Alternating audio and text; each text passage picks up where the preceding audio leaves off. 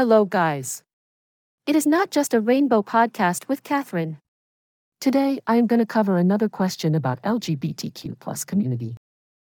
Let's start. Portland, Oregon, is a beacon of hope for the art of drag, with citizens coming together to honor the art form prior to International Drag Day. The city has made headlines by setting world records in anticipation of the special day. This week, the city put on a show that was monumental in more ways than one. The world-famous Darcel 15 Showplace nightclub hosted the Drag-a-Thon, an epic event that shattered records.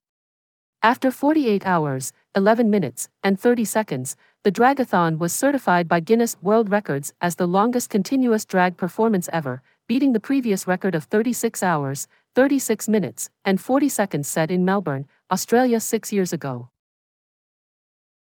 The show was a star-studded extravaganza with over 120 queens, kings, and MCs, boasting a whopping 600 songs and 700 set changes. Guests of honor included the likes of Peppermint, Eureka O'Hara, and Lala Ree. It was a night of celebration and charity, as the event raised an impressive $290,000 for the Trevor Project, with an additional $50,000 donated by producer Wildfang. RuPaul sent a heartwarming video to be shared with the audience. In it, they said, "I am so proud to see the love and joy of drag being spread throughout the world. Sending lots of love and a big kiss from Mama Ru." Emma McElroy, the creator and leader of Wildfang and the producer of Drag-a-Thon, expressed in a press release that this event has been a remarkable demonstration of the force of self-expression. She stated, "I've overseen numerous shows throughout my career, but there has never been anything like Drag-a-Thon. We are flabbergasted by the immense backing from the Portland community. There's simply no other city where we could have made this happen." As the local TV station KGW reported, she proudly declared that Portland is the only place where you can find people gathering in the wee hours of the morning to enjoy a drag show. It was a sight to behold with over 2,500 people attending. At a time when conservative politicians are attempting to prevent drag performances from taking place in publicly funded arenas or ones accessible to children, the show was an act of solidarity for drag artistry. This year alone, over 525 anti-LGBTQ+ bills have been presented in state legislatures across the country, some of which even prohibit drag shows. A federal court recently found Tennessee's anti-drag law to be illegal, but the state is attempting to appeal the decision.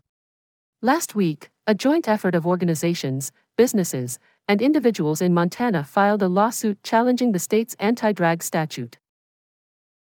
Performer Bolivia Carmichaels declared to KGW that this is the moment for all of us to unite and demonstrate to the world that, in America, we are free to be exactly who we are. Walter W. Cole Sr., better known as the beloved drag queen Darcel 15, passed away in March at the impressive age of 92.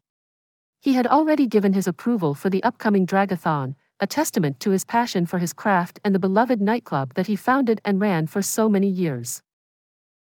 Darcel 15 was honored by Guinness World Records as the world's oldest drag performer back in 2016, and his club has earned its place in history as the longest-running drag club to the west of the Mississippi.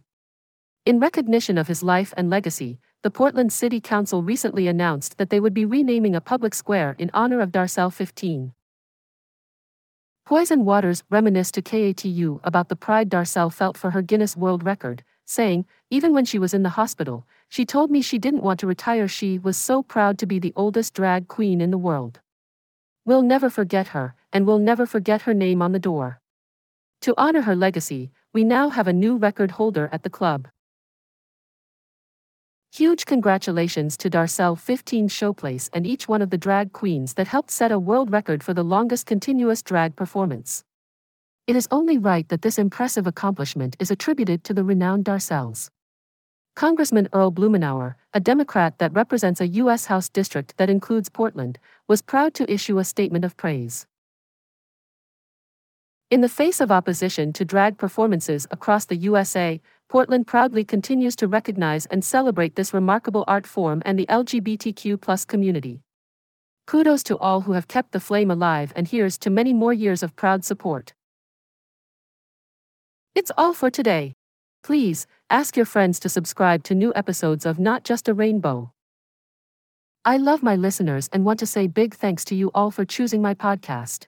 I swear, the next episode will be extremely special. See you soon, guys. Bye bye.